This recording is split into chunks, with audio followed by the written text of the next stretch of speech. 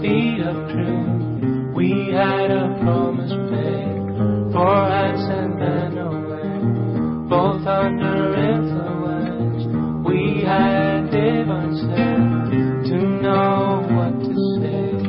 Mind is a razor blade to call for hands of above, to lean on. Would it be good enough for me?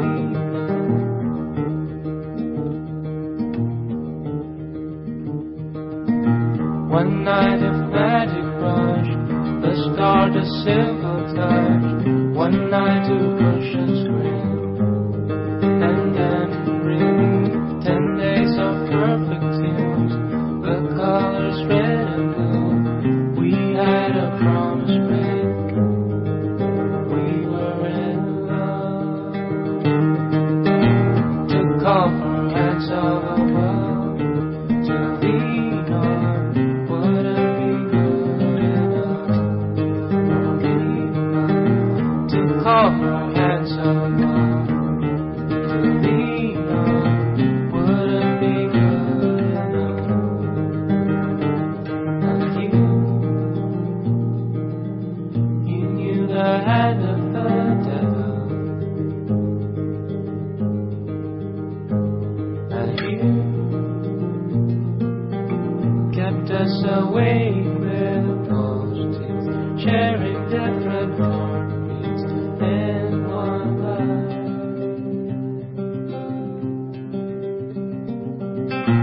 To call for hands above, to lean on.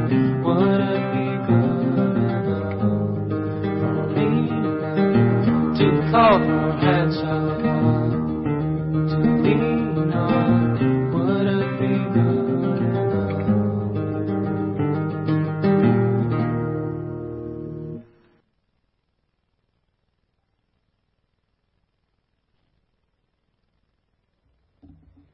Good morning. Let us pray. Lord, take our barrenness and fill it with your fruitfulness. Take our blindness and waywardness and guide our steps into your holy way. Amen. When I looked at the news sheet last Sunday and saw it said, for today, the preacher, John Tiller, bursting with life, I thought there's a challenge for a septuagenarian preacher. But of course, it's nothing to do with one's physical age.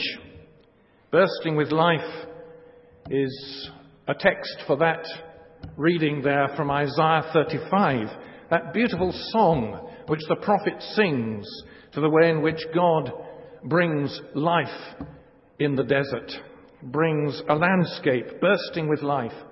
And of course, the people who listened to him singing that song were well aware in their own landscape of the way in which in those parts of the world a very barren prospect can be transformed on those rare occasions when rain comes and seeds that have been lying dormant suddenly germinate and burst into life. And we saw some of the results on the screen there just now. But the song of the wilderness meant more to them than just the landscape in which they lived. It inevitably spoke to them of the way in which God had dealt with them in the past, the way in which God had rescued them from slavery in Egypt and brought them out on a journey through the wilderness to reach the promised land. And the annual Passover meal which they celebrated was not just to remember the redemption from slavery in Egypt, but was also a regular reminder that they followed the same God who had led them through the desert and kept them safe and still leads them today. And so in the day of Isaiah, there were troubles and dangers facing the people. We read in the next chapter how the Assyrian king Sennacherib came up and overran the whole country and besieged Jerusalem. And King Hezekiah turned helplessly to Isaiah for spiritual guidance. And this song assures them that whatever the dangers, be strong, those with feeble knees and faint hearts, because God will save you. It's the same theme as that hymn we often sing, our God, our help in ages past, our hope for years to come. The same God is still with us. And Paul says in the first letter to the Corinthians, chapter 10, that the experience of the Israelites on that journey through the wilderness, led by Moses, were an example to us as believers in Christ. For we each have to make the same journey of faith in our own spiritual lives through what John Bunyan describes in Pilgrim's Progress as the wilderness of this world. And God is with us to lead us and can make that experience of the desert burst with life. In the New International Version, which we have in our church, the chapter is headed, The Joy of the Redeemed. And so let's look at this song in a little more detail in the light of what redemption can mean for us today.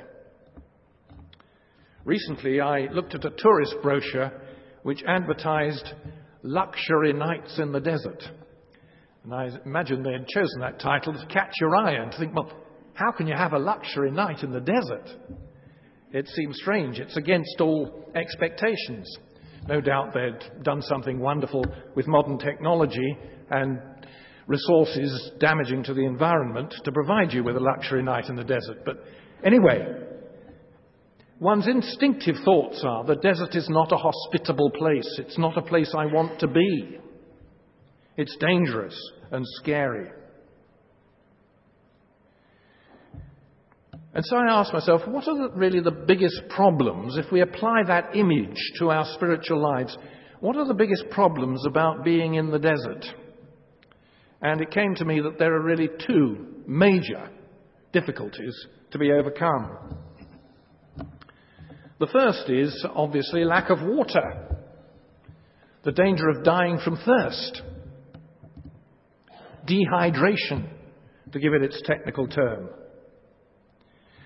But Isaiah sings of a desert where water will gush forth in the wilderness and streams in the desert.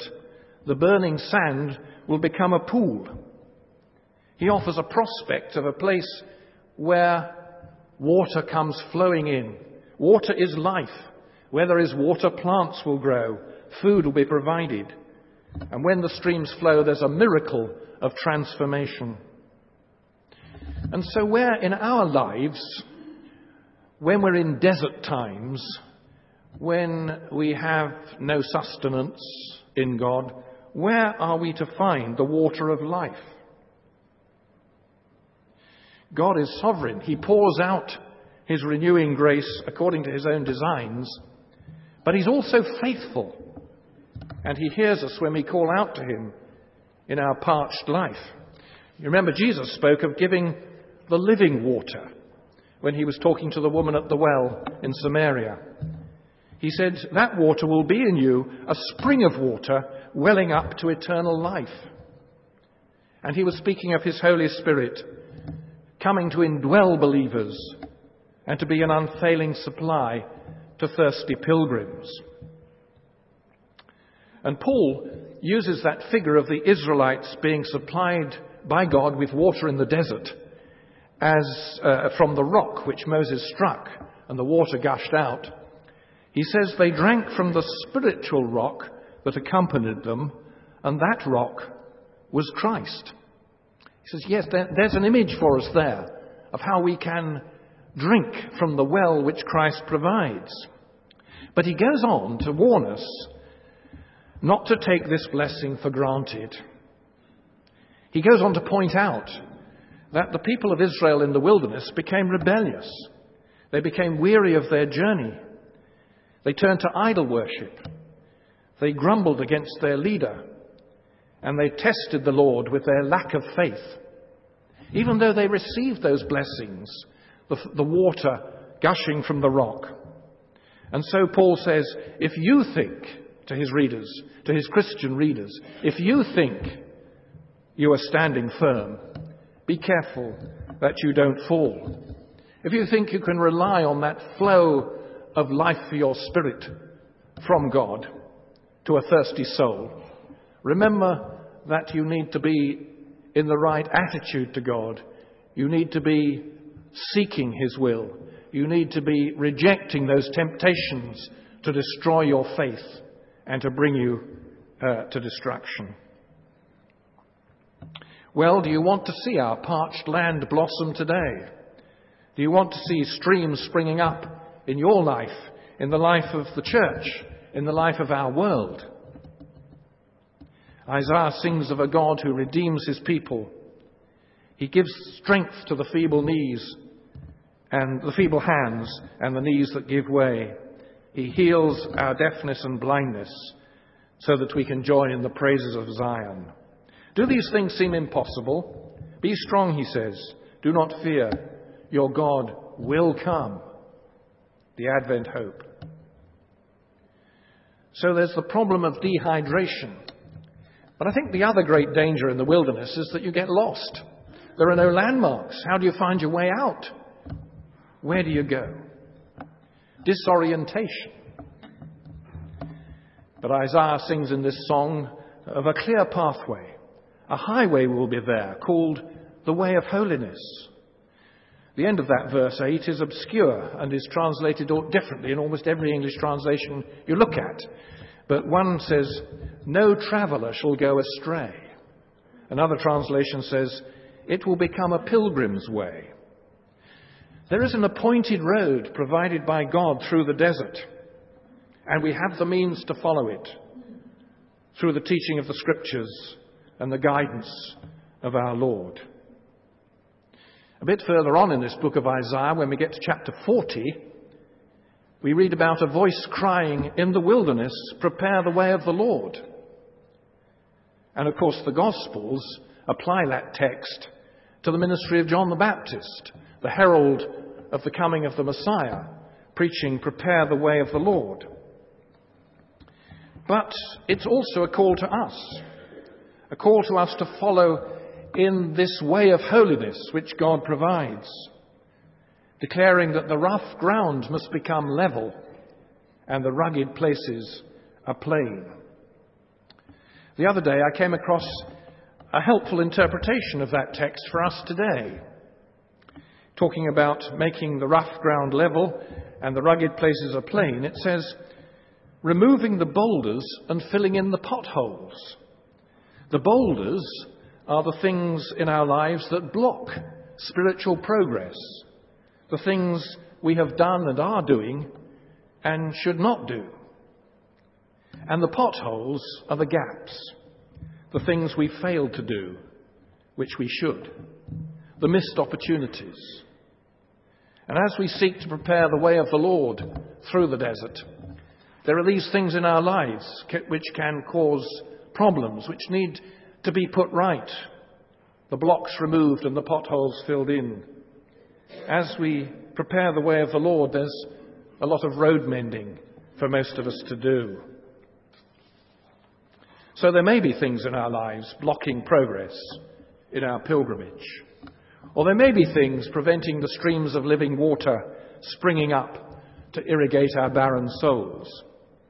We need God's help to enable us to see exactly where we are in need and His grace to reform us so that we can walk with the redeemed on the pilgrim road to heaven. Jesus says in John's Gospel that He came that we may have life and have it to the full. He wants us to be bursting with life. It's His will. But how does that square when the times are really tough, when we're going through the testing time, when we're challenged in our faith? What about those who have to bear years of sickness and infirmity? In our prayers today, we're going to especially be thinking about Christians who are persecuted for their faith, suffering torture in their bodies, separated from their families, under physical attack, or enduring the rigours of many years spent in prison. How can their wilderness, For Christians in those situations, how can it be said to blossom?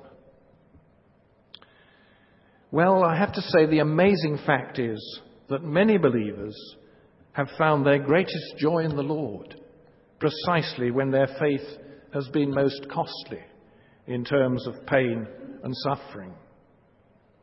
I could quote Paul writing to the Philippian church from his prison that he rejoices in the Lord because he's learned to be content whatever the circumstances. And of course, there's the testimony of many modern-day martyrs to the strength that Christ gives. But I want to end this morning with an example taken from the 17th century, which fits the theme of this scripture very well. It's about a man named Samuel Rutherford, who was a Scottish Presbyterian minister. And he was sent to prison in Aberdeen because he opposed the attempts being made to impose bishops on the church and the Book of Common Prayer. We Anglicans might not be that troubled by such a prospect, but he was very troubled in soul, poor man. And because of his opposition to the policy, he was sent to prison. His hardships weren't extreme by what some Christians have had to go through, and he was released when the Civil War began. But while he was in prison there, he was very distressed because he missed so much the fellowship of his congregation many miles away at a place called Anwath on the Solway Firth. And the letters he wrote to his beloved brothers and sisters in Christ have become a classic of Christian writing. He refers in those letters to his prison as Christ's palace because of the wonderful communion he was having with his Lord while he was there. The Lord who was very present with him in the jail. And he tells his flock what a rich time spiritually he is having. Let me just read a short passage from him. Since I came to this prison, I have conceived a new and extraordinary opinion of Christ, which I didn't have before. We tend to postpone all our joys till we be in our house above, thinking there's nothing of it here to be sought or found, but only hope and fair promises, and that Christ will give us here nothing but tears, sadness, and crosses, and that we shall never feel the smell of the flowers of that high garden of paradise till we come there. But I find that it is possible to have young glory and a young green paradise of joy, even here, a drink of the well of life.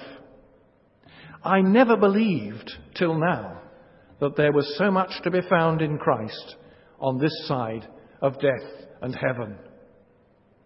That was Rutherford's experience in prison, cut off from the ministry he believed God had called him to, left there in a stinking, unsavoury place, and knowing it to be the very portals of heaven. There writes a man who went into the wilderness for Christ and found the desert was bursting with life because of the glory of Christ's presence shining around him. So let us today prepare the way of the Lord.